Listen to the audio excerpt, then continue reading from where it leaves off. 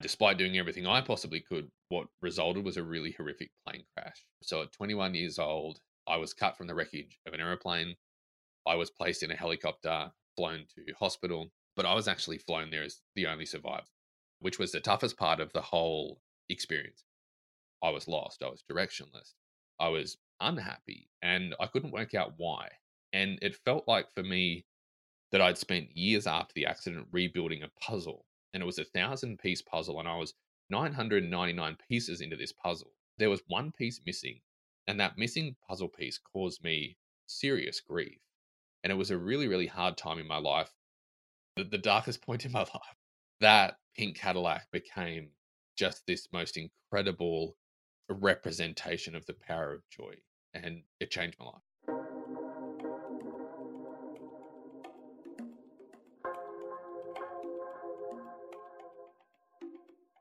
Hello and welcome to the Mindset Matters podcast. I'm Dr. Gemma Lee Roberts.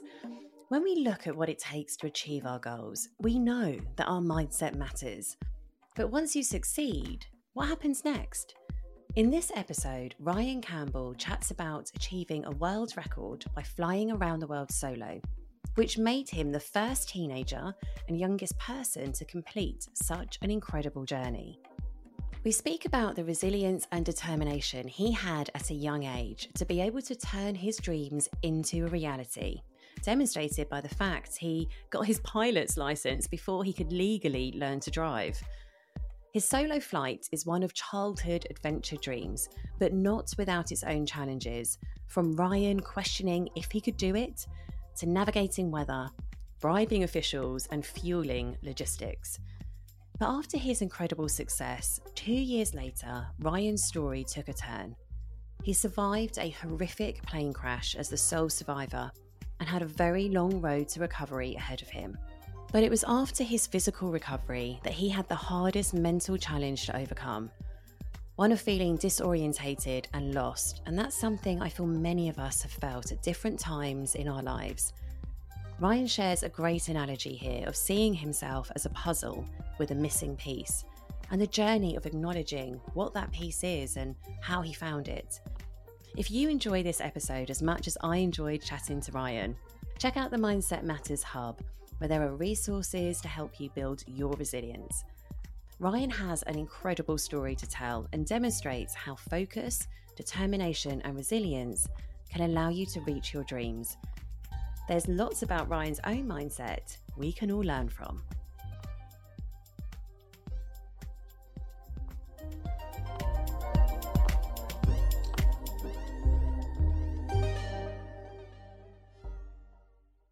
Hello, Ryan. How are you?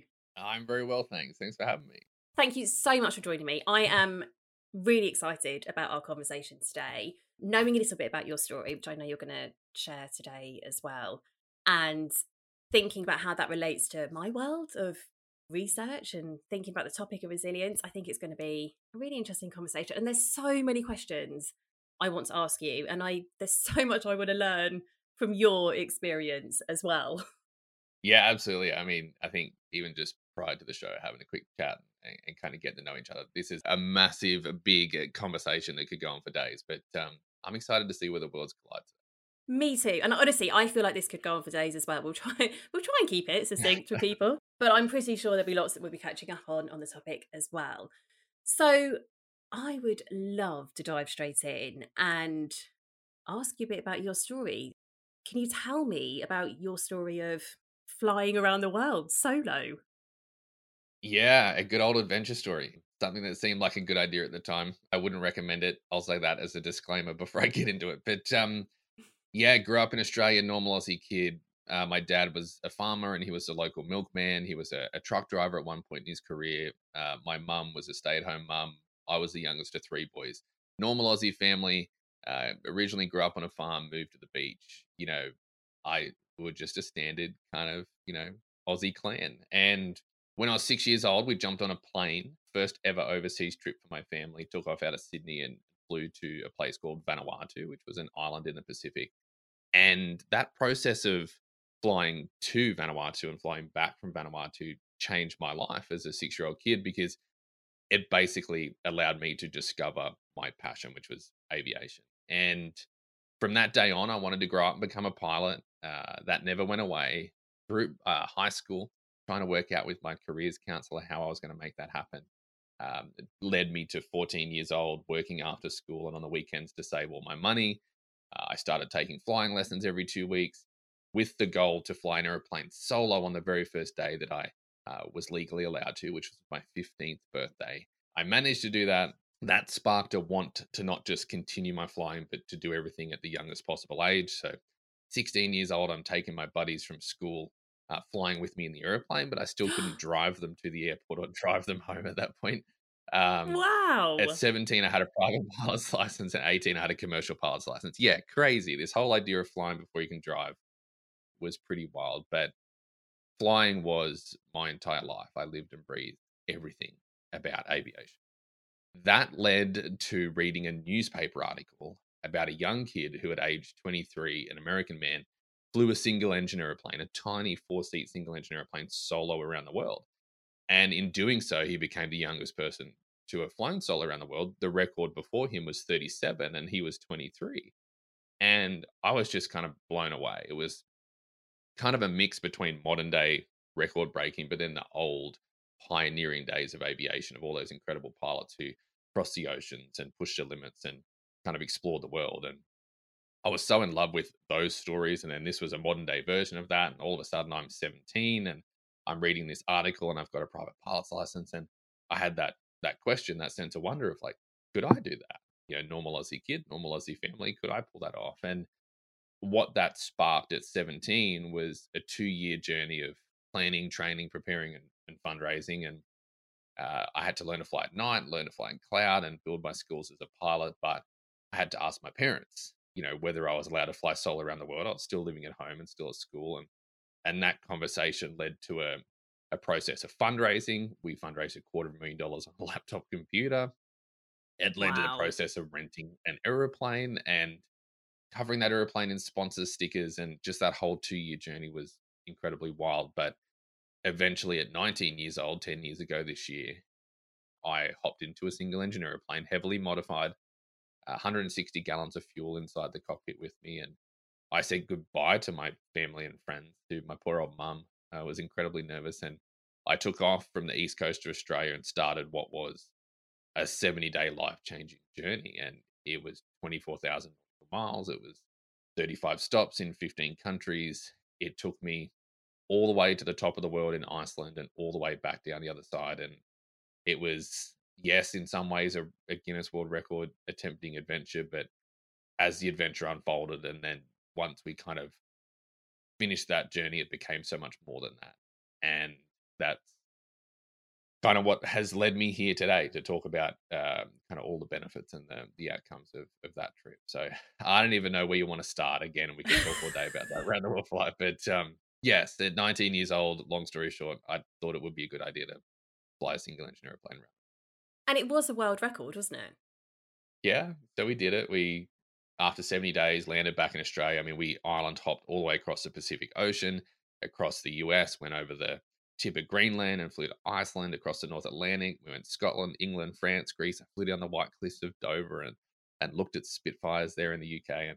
And went Scotland, England, France, Greece. There was crisis in Egypt, ended up in Jordan, across Saudi Arabia to Oman, and then down to Sri Lanka, Malaysia, Indonesia. Everything from 60,000 foot thunderstorms to airframe icing over the North Atlantic to crisis in the streets of Egypt and a diversion around Iraqi airspace to Jordan. Everything from bribery cash in Indonesia to, I mean, gosh, the ups and downs of that adventure were unending. But we did become the youngest, or I became the youngest person, the first teenager in history at 19 to have ever flown solo around the It's incredible. I have so many questions. I know nothing about flying. I've got so many questions world. about it. So, when did you sleep? How did you fit sleep into that? I know it's a bit of a strange question. So Have you been asked that before?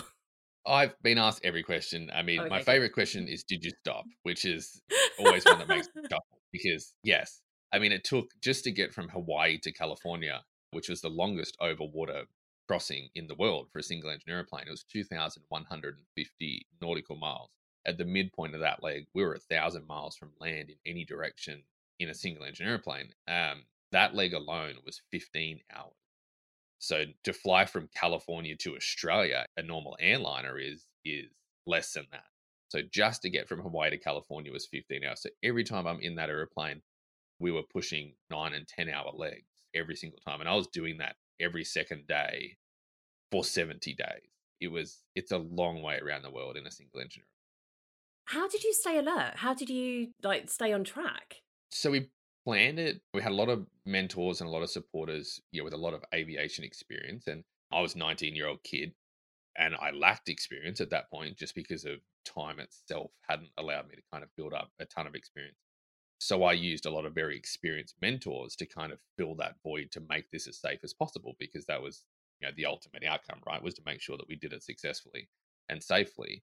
So what we did was we planned the flight. So every time I was sitting in that airplane on my own, I had a job or a task to do every 15 minutes. So whether that be position reporting through a long distance over water HF radio, or whether that be doing fuel logs and writing down engine trends, or whether that be actually transferring fuel from inside the cockpit. I mean, we had a lot of fuel. That was a flying fuel tank at that point inside the cockpit with me, transferring that fuel outside the aircraft tube into the bottom of the fuel tank in the wing. Just the process of transferring fuel was a big job in itself. So every 15 minutes, I was busy for probably anywhere from 5 to 10 minutes. So it really only gave downtime of another 5 or 10 minutes to kind of look out the window and question all of your life decisions. Then it was time to do another job. So that kind of helped pass the time. And so when you got somewhere, did you sleep for a while and then take off again? 100%. So just to kind of refuel the airplane took hours and hours and hours.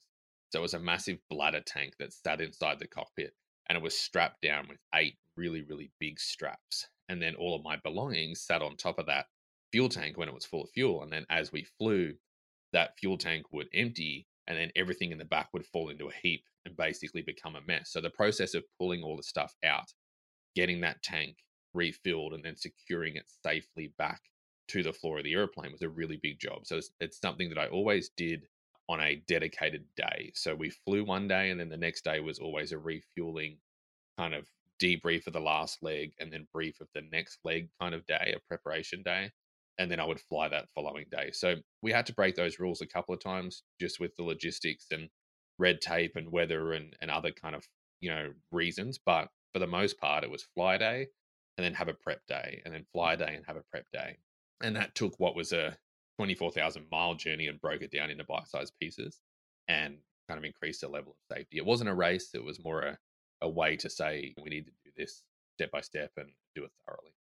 Was there any point in that journey where you regretted taking that challenge on? Oh yeah. Oh yeah. I think the day I took off, when my family and the 60 Minutes team and all these people are standing there going, this is great. Off you go. Go and have fun and go and do. I mean, I've been for 2 years. I've been telling people that I was going to fly a plane around the world, and then that's just this massive planning process. And at times you don't even really know whether you're going to get to the start line. And then all of a sudden you're at the start line realizing that now you've got to do what you've been saying that you were going to do for 2 years. And that is a really frightening moment. So before I even took off, I think I was looking at myself in the mirror that morning going, why? Why was this even a good idea? And then as the journey progressed, it held every emotion that a good adventure should, from boredom to sheer terror and pleasure to immense regret. So it was like some days were diamonds. You were staring at lava entering, the water on the coast of Hawaii and seeing the steam billow up into the sky, or you were staring down at a glacier over Iceland. And then the next minute, what was 8 hours later, you were looking down at the clouds of Scotland and the castles, on the edge of the water. And then everything. We just saw it all. The sand in Saudi Arabia to, the forests through Indonesia. It was just incredible. The whole thing had so many amazing moments, but there were so many moments throughout all of that mixed in where you just were at your absolute peak from a stress and an anxiety and kind of an adventure filled, kind of challenge filled kind of experience, whether it be thunderstorms or icing or stress of flying internationally or language barriers, logistics on the ground. Like it was a lot. And it was a lot for a 19-year-old kid. So plenty of moments that I really just wanted to be at home. And probably from Greece onwards, so the last kind of probably over a third of the flight, I really wanted to be home. And I think I'd probably realized at that point what I was putting my family through and all kind of the sponsors and team members. And I kind of got to that point and went, wait on, like, this is a really big deal. We need to make sure this ends well. So from that point on, I just wanted to be a normal teenager, sitting at home, playing the PlayStation, relaxing. But it held every emotion. It's incredible to think you did that at 19. Like when I think what I was doing at 19, it definitely wasn't that. It's like it blows my mind that you even attempted to do that, let alone like completed that challenge. Were you in contact with people at home the whole time, or were there times where it was just you and the plane? When I was flying, no, not really. I mean, it just didn't work like that.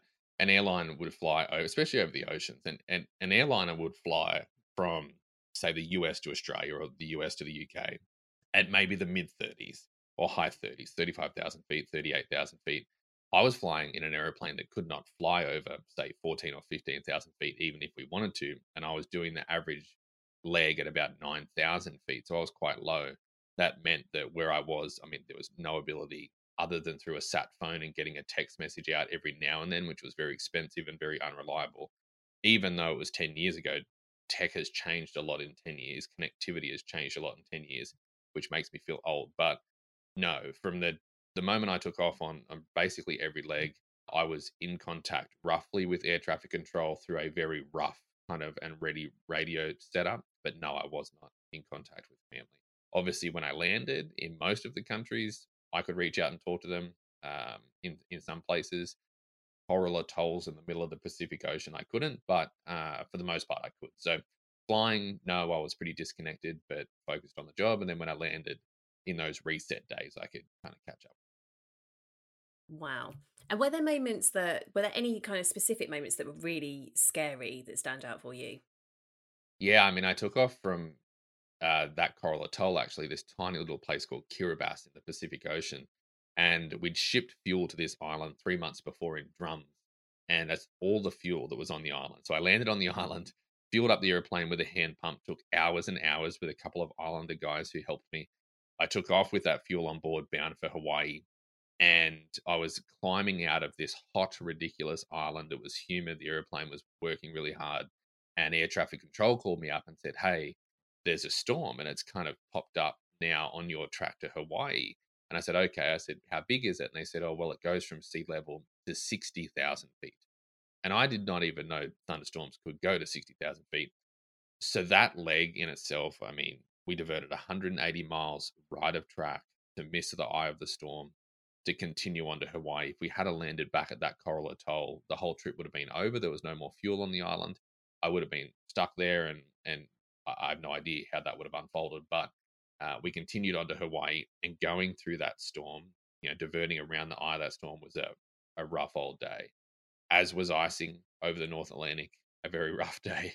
Um, we had a problem in Greece. We ended up hiding the aeroplane behind a building for 72 hours. We had an issue with an airport manager. We had $10,000 of US cash hidden in the airplane for bribery purposes. So that gives you a bit of an idea of like, this is not normal, right? Flying a single engine airplane through many of these countries in the world is not normal. So now, I think in the olden days, it was all about navigation and it was about, flying these aircraft that were not high tech aircraft around the world and exploring these new places and really trying to make it to your destination. Whereas now in the modern day age, it's more about the logistical red tape kind of restrictions that come with flying a single engine airplane around the world. So, very political and very messy at times. But yeah, plenty of times on the trip where I just wanted to be at home. That is incredible that you navigated that as a 19-year-old. Do you look back at that and think, like, how did I do that as a 19-year-old? Does it feel like a different life? I honestly do, and that's interesting because 10 years on, you would think that it would have just normalized. You say, oh, yeah, I did that when I was 19. No, I mean, the older I get, and I think, I don't know whether as we get older, we kind of struggle with anxiety or self doubt more than we did when we were young, like that kind of youthful kind of confidence and naivety or whatever it is. But as I grow older and I kind of look back and I think like my parents were absolute troopers. Like I don't know if my 17-year-old kid stood at the kitchen sink and dried the dishes next to me as I did with my dad. And I don't know if my 17-year-old kid asked me whether they could fly around the world, whether I would say yes or not. I don't know. I suppose I would have to now with my history, but I don't know how my parents went through it. I look back some days and wonder how I did it, but I think at the end of the day, that actually makes me more proud than anything to look back and say, well, we pulled it off, and as a result, all these incredible things happened, and somehow I always laugh as I stand on a keynote stage and point at my body and I say this was named one of Australia's 50 greatest explorers. The opportunity to shake the hand of a man who walked on the moon, Buzz Aldrin, or to meet the Royals, or just to all of that stuff. Now looking back, was a sign more than anything of what a big deal the round the world flight was, and we had created an impact and we had made a difference, and I think we're pretty proud of that. It's unreal. And I guess even more interestingly, like that's not even your whole story. This is kind of partly what's mind blowing in that, most people don't even have that in their history, which is incredible. But then life goes on and things change even more for you. Like there's so much more to your experience in life as well. So if you don't mind, tell me a little bit about kind of what happened once you got back and like the I guess the next big life event that happened for you. Yeah, so multiple chapters, as you say. I'm surprised I don't have grey hair at this point. My poor old mum.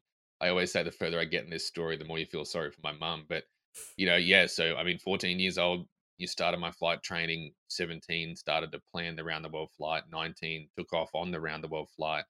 20, published a book called Born to Fly, out there living this amazing life, experiencing amazing things, meeting amazing people. It was just a life that was a constant high. And I was on the speaking circuit, just a great existence for a normal Aussie kid and a normal Aussie family. 2 years after the end of the round the world flight, my whole life took, I mean, a turn is uh, not even good enough to explain what happened for me. It was aviation has provided me the very best and the very worst experiences of my life. 2 years after the end of the round the world flight, I turned down a job with an airline, that airline that I dreamed of flying for my whole life, for Qantas. I turned down a job offer with Qantas because I wanted to fly old aeroplanes. And if you have any, or you obviously do have UK based listeners, my ultimate dream was to actually fly a Spitfire. So that was my dream, a World War II British fighter, the most beautiful aeroplane in the world. So I turned down a job at 21 with an airline to go and fly vintage aircraft in the hope to one day make my way to a Spitfire. And I went to work on a normal day to fly a vintage open cockpit biplane that was built in the late 1930s, a British aircraft. And my job was to fly up and down the beach of Australia to take one passenger for a ride at a time, to look at the waves and the sand and the buildings and the coastline. And then if they wanted, we'd go upside down if they were that way inclined and adventurous, and then we'd land. So on this day, I hopped in the airplane. I met this incredibly nice gentleman who was my passenger, my first passenger for the morning. He strapped into the aircraft. He had a bit of flying experience himself. I walked around to the front of the aircraft, grabbed the propeller, and I flicked the propeller with my hand, which was how we started that machine.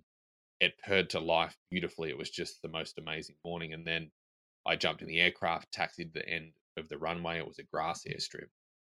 I turned that airplane around, lined up with the runway, pushed the throttle forward. We sped up down the runway. We lifted off the ground and we started to fly. The end of the runway disappeared beneath the nose of the aeroplane. And a few seconds later, we had an engine failure and we lost power. We lost power at a low level, and I pushed the nose down and did everything I could in what was a matter of seconds, but it wasn't enough.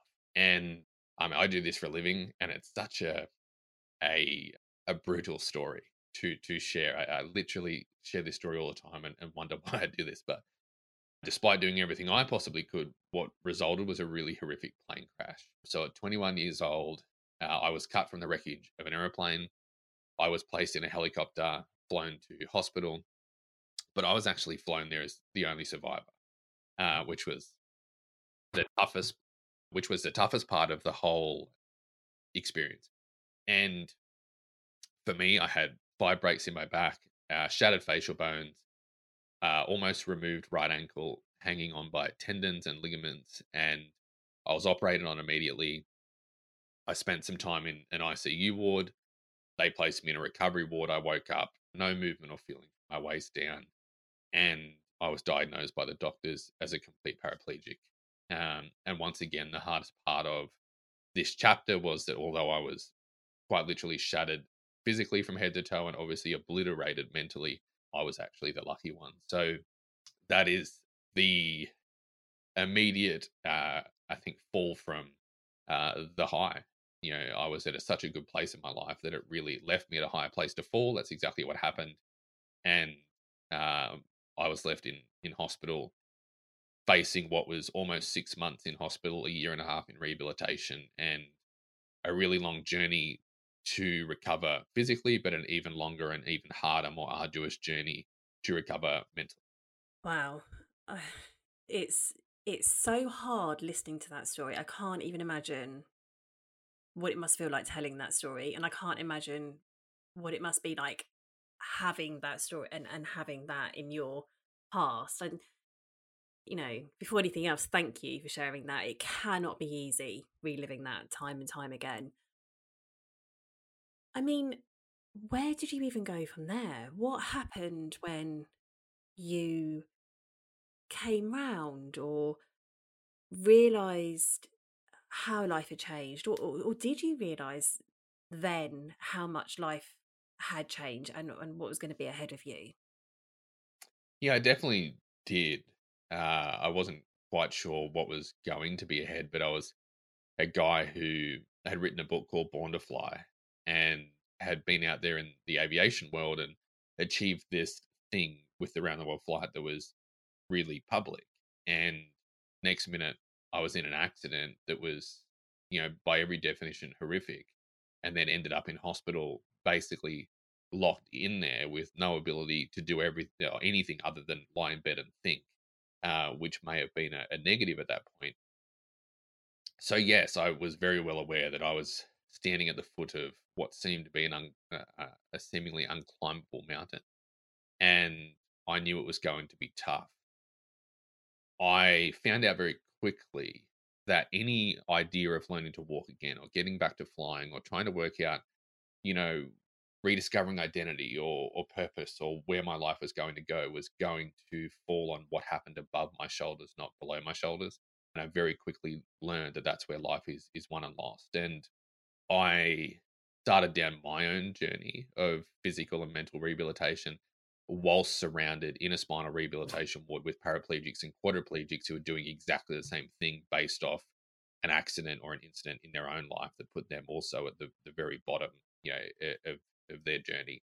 And it was interesting to go down that road in parallel to experience it myself, knowing what I knew from the round the world flight, trying to take those lessons, those mentors, those supporters who all showed up to my bedside.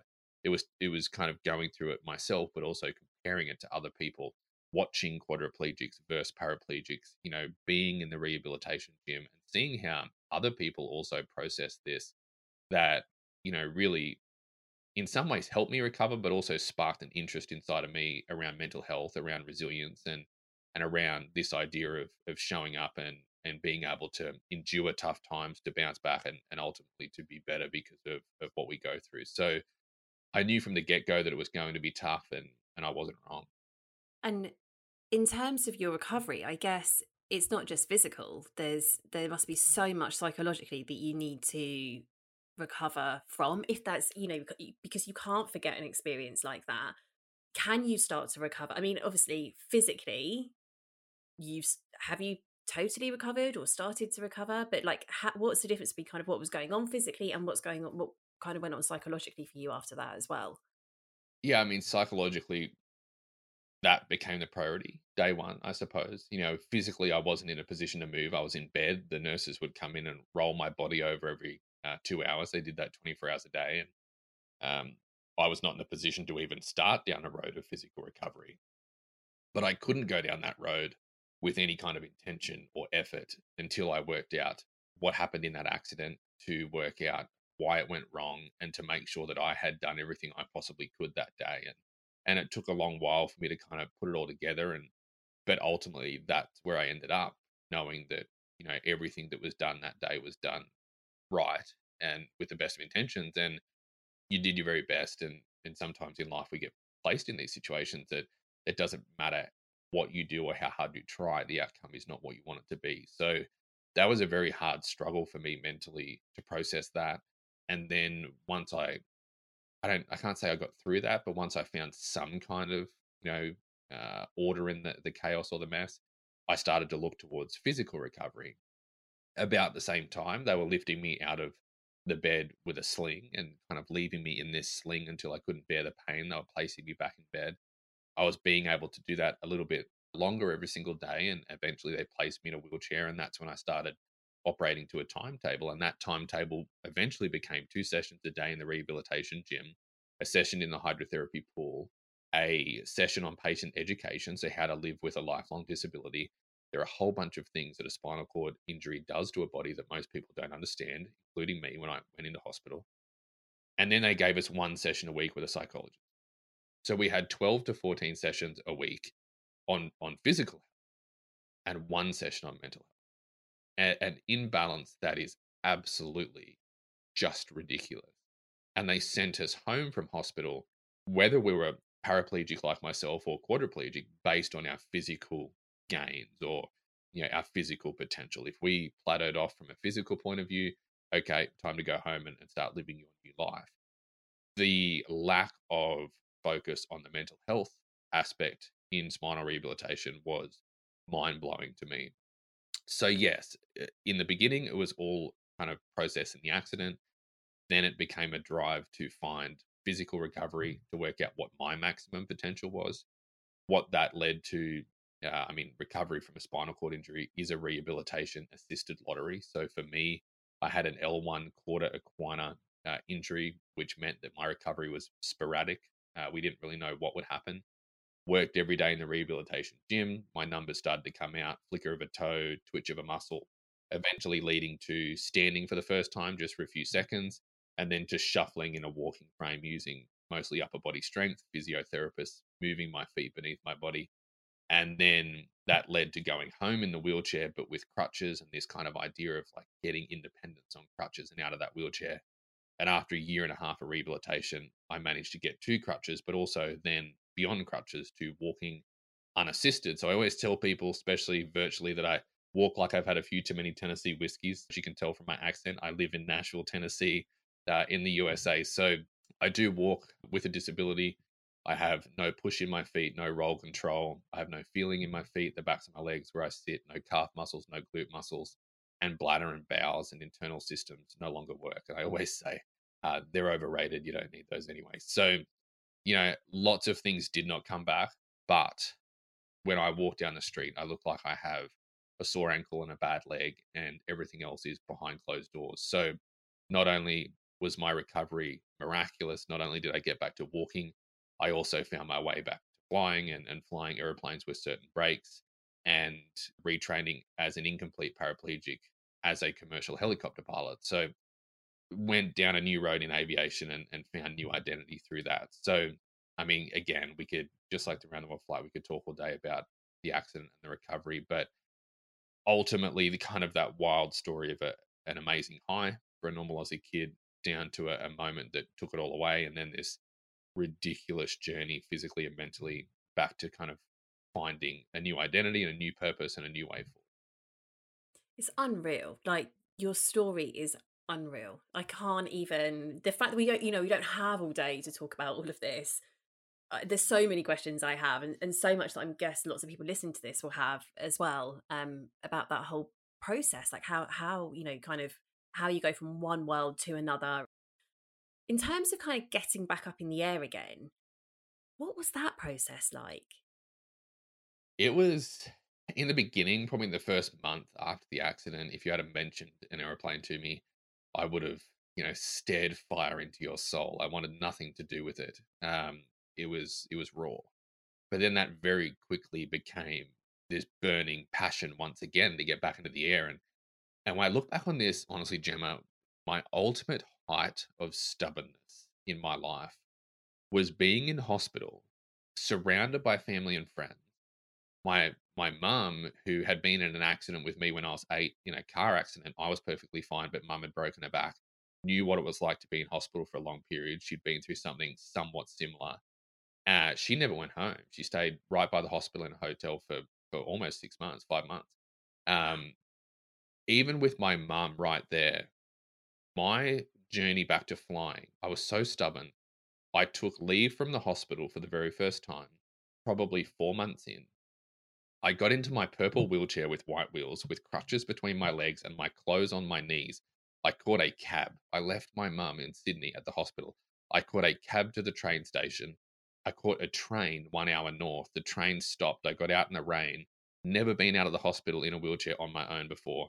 Got into a bus, took another hour north to the business or the organization that I was flying with when I had the accident, and I had them lift me into an old World War II aeroplane, and I went flying for the very first time after the accident before I left hospital. But I look back at that and just wonder why I didn't just say to my mum, who had a car there at the airport, hey, like, will you throw me in the car and drive me 2 hours north to go flying with the boys? For some reason, internally, it was something that I think had to do myself, which is very intriguing to me now and very stubborn. But I did it. I got back in the aeroplane and it was tough. And to be in the aeroplane just as a passenger was tough. The road back to reobtaining my aviation medical certificate, so navigating permanent disability and working out what I could do and couldn't do, and coming to grips with the fact that I could never be an airline pilot. I could not put the brakes on in 98% of airplanes. Having all of those dreams kind of taken away, but then finding the tiny little gems of hope in the utter mess, the types of airplanes that I could fly, such as a Piper Cub, or say a Spitfire has handbrakes. So that's still on the dream one day to fly a Spitfire. But to work out what I could fly and to be happy with that, and to pursue that, to reobtain the aviation medical certificate, to go through the specialist visits and the physicals, and to go through the flight testing that they put me through just to be able to prove my ability to fly was really hard. But ultimately, it led to being handed a certificate that said, hey, you can fly again. And then I climbed into an aeroplane, which I actually, some of your listeners will know more than, say, the American audience we have with the keynotes. I named my little aeroplane that allowed me to fly again, a Piper Cub. I named him Doug, and he's quite well known on Instagram, old Doug. But it was actually a very meaningful name, and he was named after Douglas Bader, who was an English World War II Spitfire pilot, a squadron leader, a squadron ace, and a prisoner of war that survived the war and went on to live a long and wonderful life, who happened to be a double amputee above the knee, who did all of that flying throughout the war with tin legs.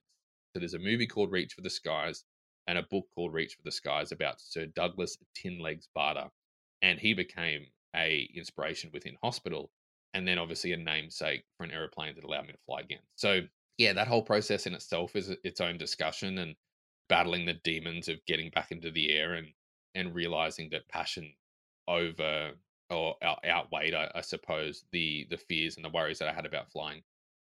But ultimately now, I mean, we fly all the time, and we absolutely love it. My wife loves it, and it's back to being a huge part of my life. So yeah, that was a big journey. You have such a unique mindset in that it sounds like you're very focused. So when you set your mind to something or you make a decision about something, then you do your best to kind of make that happen. Mm. In terms of mindset, because that's, something that's an area we both work in, where would you say your lowest point was with mindset in the whole process of everything you've experienced? So I think this will probably be surprising. There was a time a year and a half after the accident where my recovery plateaued off. So every day that you woke up, and I'm quite open about all the medical limitations in my life, but one of the limitations was that a spinal cord injury takes bladder and bowel control away from you. And I still remember the day that the urologist walked into my hospital bed. He pulled back the curtain and he held up this thing, which was what we call a stick or a self catheter. And it was a way to basically empty your bladder through a tube. And I had to do it 4 or 5 times a day. When he held that up to me and walked into that room, I was beyond horrified as a 19-year-old man. I said, no, I don't want this. And I said to him, I was like, you can take my legs. I was like, I'll live my life in a wheelchair. Give me my bladder back. And he said, unfortunately, it's not a barter system. That's not how this works. And I could have at that point climbed out the window. That was a tough, tough point for me. Now, gosh, 7 or 8 years on, I wouldn't even, if a genie came out of a bottle and said to me, Ryan, what do you want back? There are things I would ask for, but bladder control is not one of them. Like I just live a normal life, and I'm not really don't have. I'm just used to it. It's just a part of who I am. So that was a low point, but it was really a year and a half after the accident when my recovery from a physical point of view plateaued off, and I realized that okay, this is it. Progress gave purpose to the pain throughout my whole recovery. Anything that was progress made me get out of bed the next day and go back to the rehabilitation gym and work really hard because I was getting somewhere. But when that stopped, that was a really hard pill to swallow because it was accepting at that point a new normal and understanding that this was now lifelong. So that plateau was a really hard time, but it was actually even further on in my journey after I'd moved to the US. So here I am living in America. I have this wonderful little yellow aeroplane that got me back into the sky named Doug, and I've shipped Doug to America, and I'm off on this big adventure. And everyone who's watched this journey is like, oh, this kid's on the keynote stage in America and living the dream and sharing lessons learned and embracing this new adventure. But behind closed doors, behind that kind of facade of success, I was struggling more with my mental health at that point in my life than I ever had. And I think it came back to having ticked so many boxes. I was flying again. I was an airplane owner. I was living this adventure. I was off doing all these things that apparently I needed to do in order to be successful, in order to be happy. I'd chased all of this stuff. I'd attained it because I was a dedicated, pretty focused, determined young guy.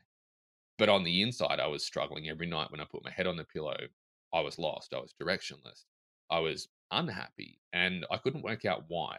And it felt like for me that I'd spent years after the accident rebuilding a puzzle. And it was a 1,000-piece puzzle. And I was 999 pieces into this puzzle, which was incredibly, I should have been proud of that. It was incredibly amazing where I'd ended up.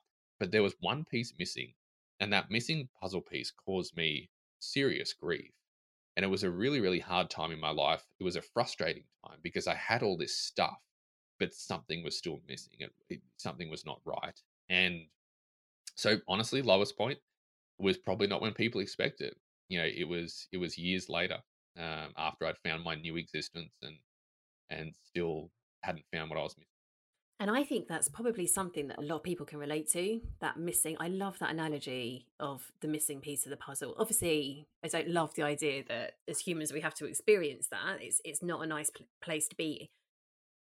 But I think it describes something that a lot of people go through where life should feel good and you should feel on top of the world or on top of your game, but actually there's this piece missing and we don't even necessarily know what the piece is.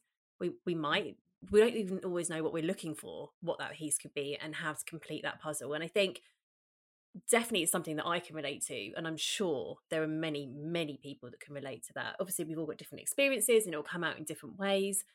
And where where have your breakthroughs been when it comes to mindset and progress on that front?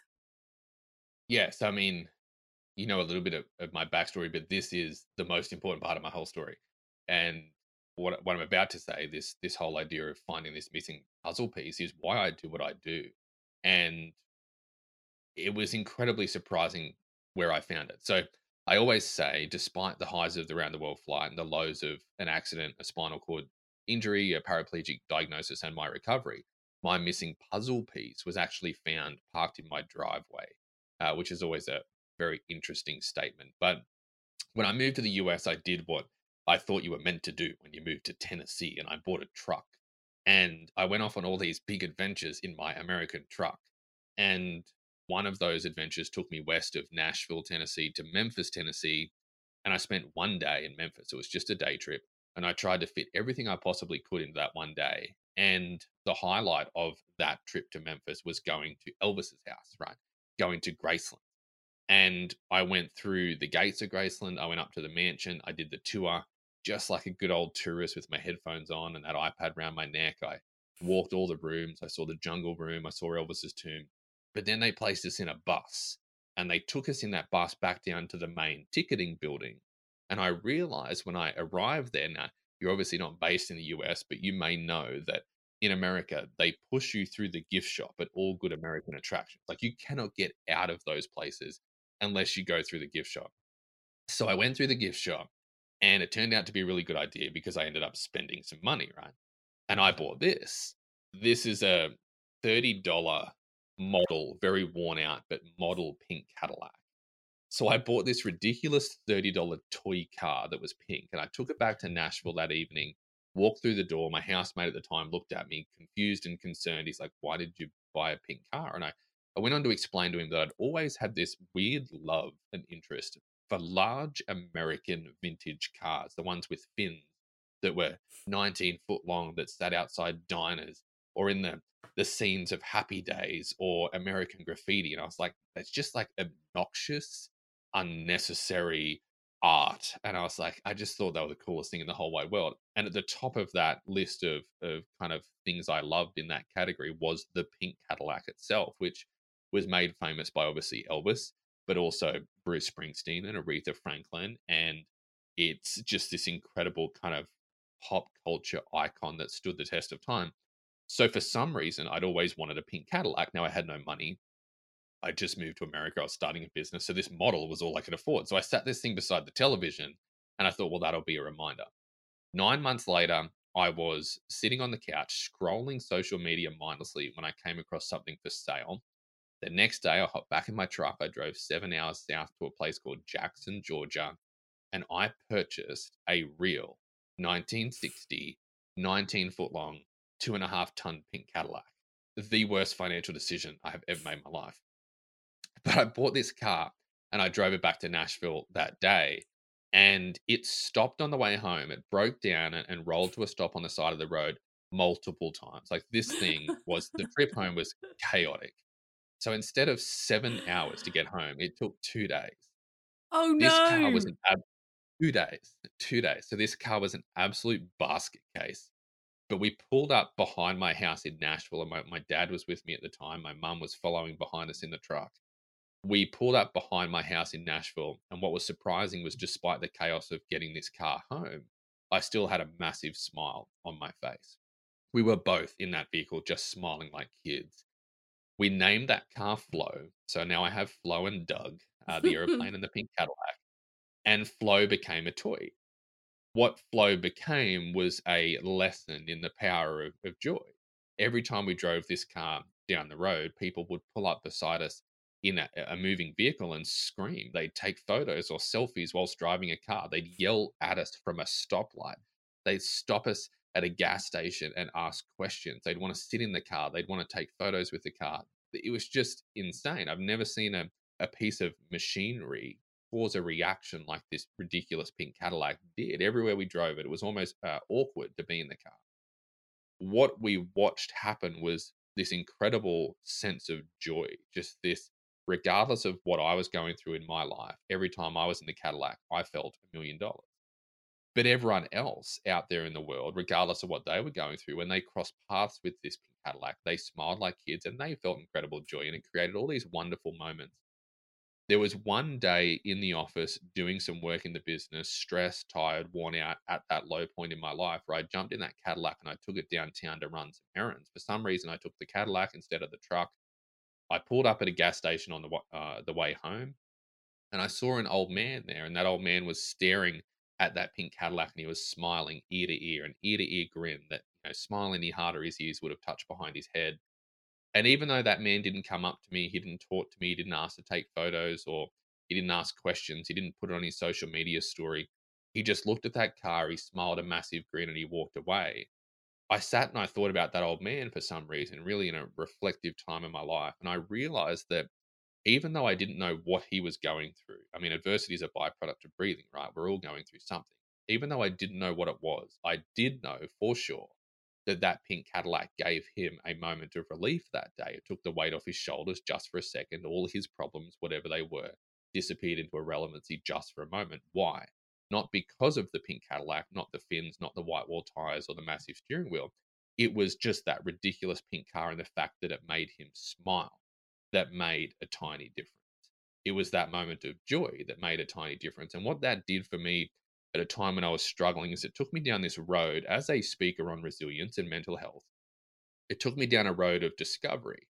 I realized that in my life, I had so many things that brought me joy, so many things that made me smile. I grew up in an Aussie beach town. I used to love surfing. I love fishing, anything to do with clear salt water. I love cooking food on the smoker, smoking a brisket. I love hanging out with friends, going to the pub, having a flying old cars. I had all these things that brought me joy in my life. And I would go and I would do them and I would feel happy. I would feel joy. But then I would go back to normal life. And when I got out of that pink Cadillac, reality would hit me like a truck and I was straight back to struggling. And I wondered when I thought about that old man whether or not that was a mistake. The problem was that I had, and we never, all of us, we don't really think about why we do the things in our life that bring us joy. We don't think about the benefits.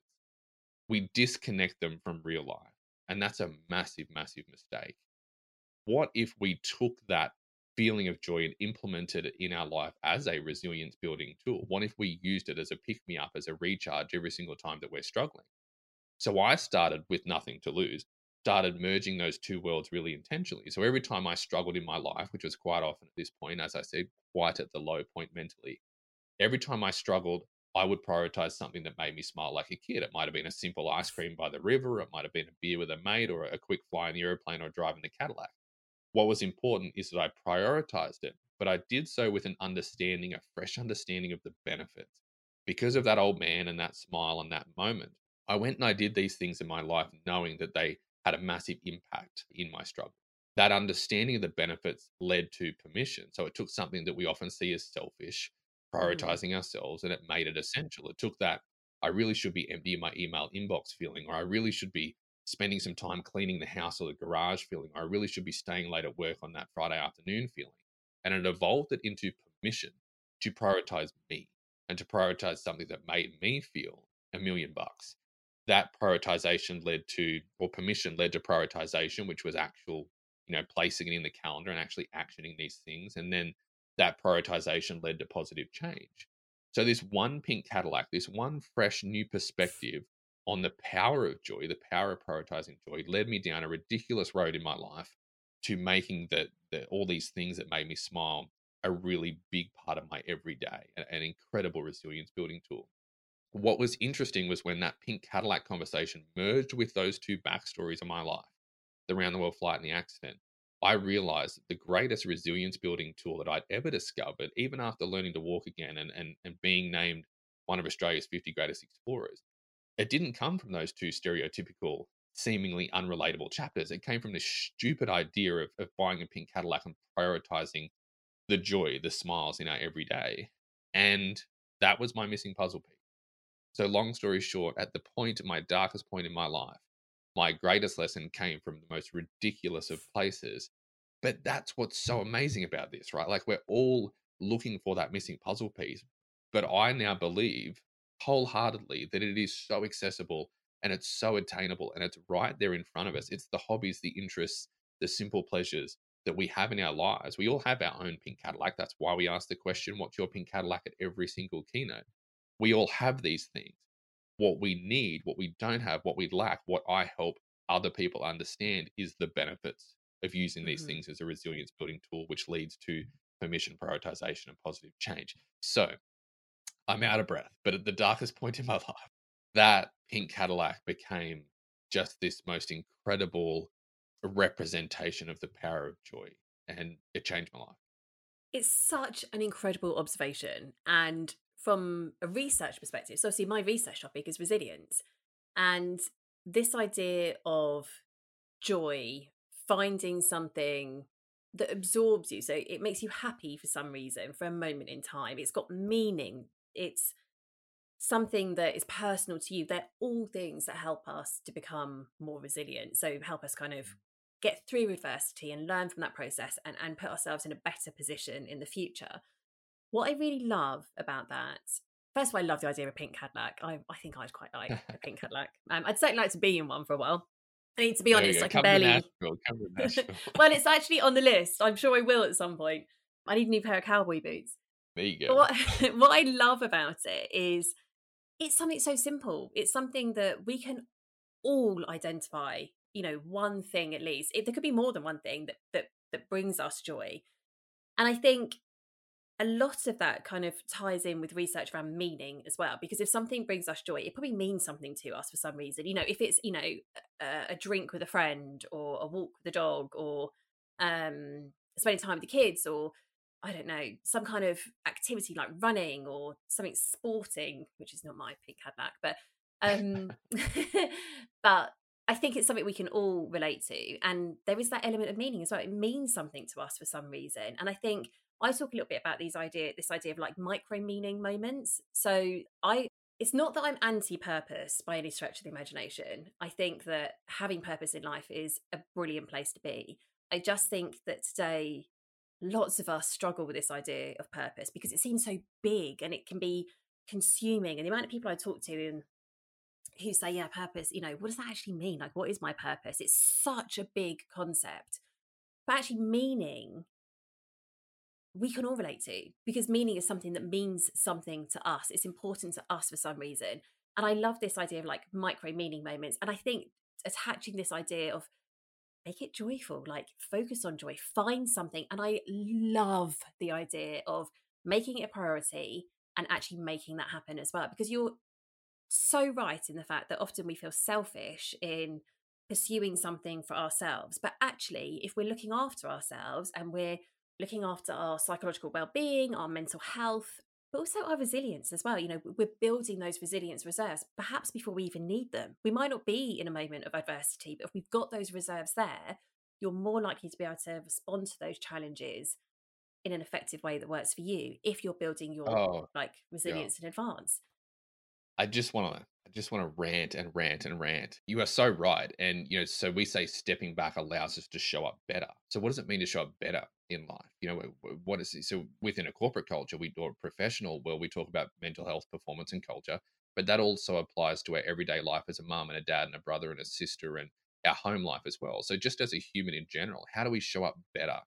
You talk about meaning, we often talk about our why. Like, what is our why? Why bother?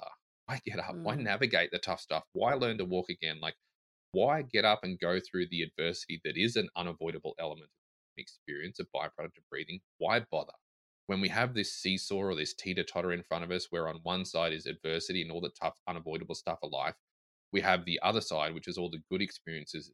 And the whole aim of the game for me is to keep it simple. It's to outweigh the bad with good. It's to at least find balance, if not balance it towards the good. Like, I want to find more positives in my life than negative. That helps me define my why. But my why, my meaning, it's also my roadmap.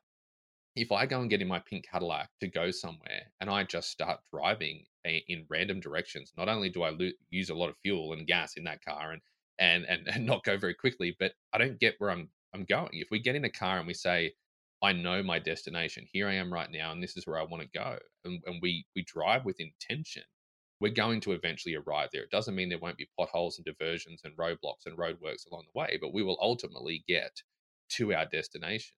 If we don't have that roadmap, we just drive around in circles and we get worn out and tired and Mm. burnt out. We run out of fuel because we're putting all the energy in, but we have no idea of where we want to end up. So having a why, sitting down and really reflecting on your own and thinking, wait on, where am I? Let's just have a bit of a debrief, bit of a reset. Where am I? Where do I want to be in my life? And how am I going to get there? It's so incredibly important to have some form of why in your life. And if you can align that why with a dedication to resilience, our ability to endure, bounce back, and be better, I think that's the most important thing in the whole wide world. You mentioned that maybe we're not going through a struggle right now. No, maybe you're not. But it's an unavoidable element of the human experience. So you will at some point go through a struggle, but that's not what resilience, in my opinion, is not just for us to get through bad times, to get through plane Mm. crashes and paraplegic diagnosis. It's to actually go out and fuel adventure and success. Like, resilience was a crucial element in the round the world flight. If you want to build a business, if you want to go out and start a non for profit, if you want to go on an adventure and climb a mountain, if you want to pursue those massive dreams in your life that fuel your why, if you want to go out there and live incredibly, you're going to have to be resilient, because Hmm. life is full of challenges every day, especially those big undertakings that we set off on with the best of intentions, they will also bring turbulence. Like, you will also have to be resilient to get through that. I believe resilience is a foundational element of life. Life is won and lost above the shoulders. So building that is so incredibly crucial. It's a learned and refined skill. We're not born resilient, we become resilient. That for me is just so incredibly important. Be resilient, align it with a why, know where you are, know where you're going, and you have the very best chance of getting there. And then ultimately, enjoy the journey. Don't go a million miles an hour every day and burn yourself out. Stop every now and then and realize that you have to step back in order to show it better. How do we do it? Identify your own pink Cadillac. Work out what fuels you, what brings you joy, what makes you smile, and implement, prioritize it. Put it in your everyday. One final question I'd like to ask you, if that's okay. If you could go back in time and tell yourself anything, what would it be and where would you go? Gosh, I wouldn't change anything. While I think of that answer, I wouldn't change what's happened to me. I would love to change the outcomes of the accident if I could, but I understand that that's not how life works, and that's a dark rabbit hole to go down. So everyone always says, would you change it if you could? Well, you can't change it, so why even go down that road? I would go back to probably a 14-year-old me, and I would try and tell myself and make myself realize that life is hard. So it is tough. And I think we see a massive decline in mental health in young people. And we have this belief because of social media in the world out there that it's so easy for everyone else. So why is it hard for me? I would make myself realize at a young age that it's tough for everyone. Adversity is a byproduct of breathing. So start to build those resilience skills from the get-go. Start to build a thick skin. Start to be tougher, to become turbulence tough, as we say, and be proud of it. Be really proud of your ability to get up and to say, not today, that this is not going to beat me. Because yes, it helps in the plane crash moments of life, but it's what allows us to go out and be bold and brave and do the most incredible, fun, adventurous things, and to work hard and to book that vacation and to do some good in the world with the stuff that you're doing here, just with this podcast. Resilience is the foundation of everything. If I could really help a young version of Ryan understand that, I think that maybe the journeys that I've been on would have been a little bit easier. It's been a long, painful journey to get to that real. Ryan, thank you. It has been amazing talking to you. I've loved it and I could continue for hours, but I have to let you go, unfortunately. Thank you so much for sharing your story. Like I said before, I can't even imagine how hard that is to kind of keep sharing, but I understand why you do it. I understand that it's part of helping other people learn from your experience as well. But thank you for doing that. The Mindset Matters podcast is not for profit, supporting Bloom, Mental Health UK's resilience programme for young people. Each time you listen to an episode, you're helping teens and young adults benefit from getting the support they need to become more resilient. You can discover more about the Bloom programme and their impact at mentalhealth-uk.org.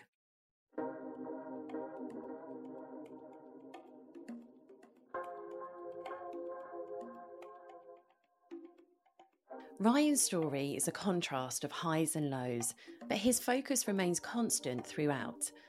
The biggest point that struck me was Ryan taking time to invest in the feeling of joy. So as Ryan has already asked you, what's your pink Cadillac? I like to think of a pink Cadillac as not just a physical object, but anything in life that brings you joy. That could be spending quality time with friends and family, taking time out each week for your favourite hobby, or yes, even buying a ridiculous pink Cadillac. For me, my pink Cadillac is probably having the time to mooch around and do nothing with my family and just enjoy being in the moment together. It's a great lesson to take from Ryan that investing in your own happiness isn't a selfish act, but instead completes your puzzle and makes us all stronger and more resilient. It's an act of recharging yourself, of investing in your future self. So take the time to think about your version of a pink Cadillac and think about how you can prioritise joy in your life. Another takeaway I had from Ryan's mindset was his belief in finding more positives than negatives in life. He's not shying away from the negatives that will inevitably be there, but he's looking for balance and ideally more good than bad. And this means looking for opportunities and looking for challenges, as that's the only way you can grow your resilience. And through these challenges, looking for the positives by seeing what you have already achieved gives you the belief in what you can achieve in the future.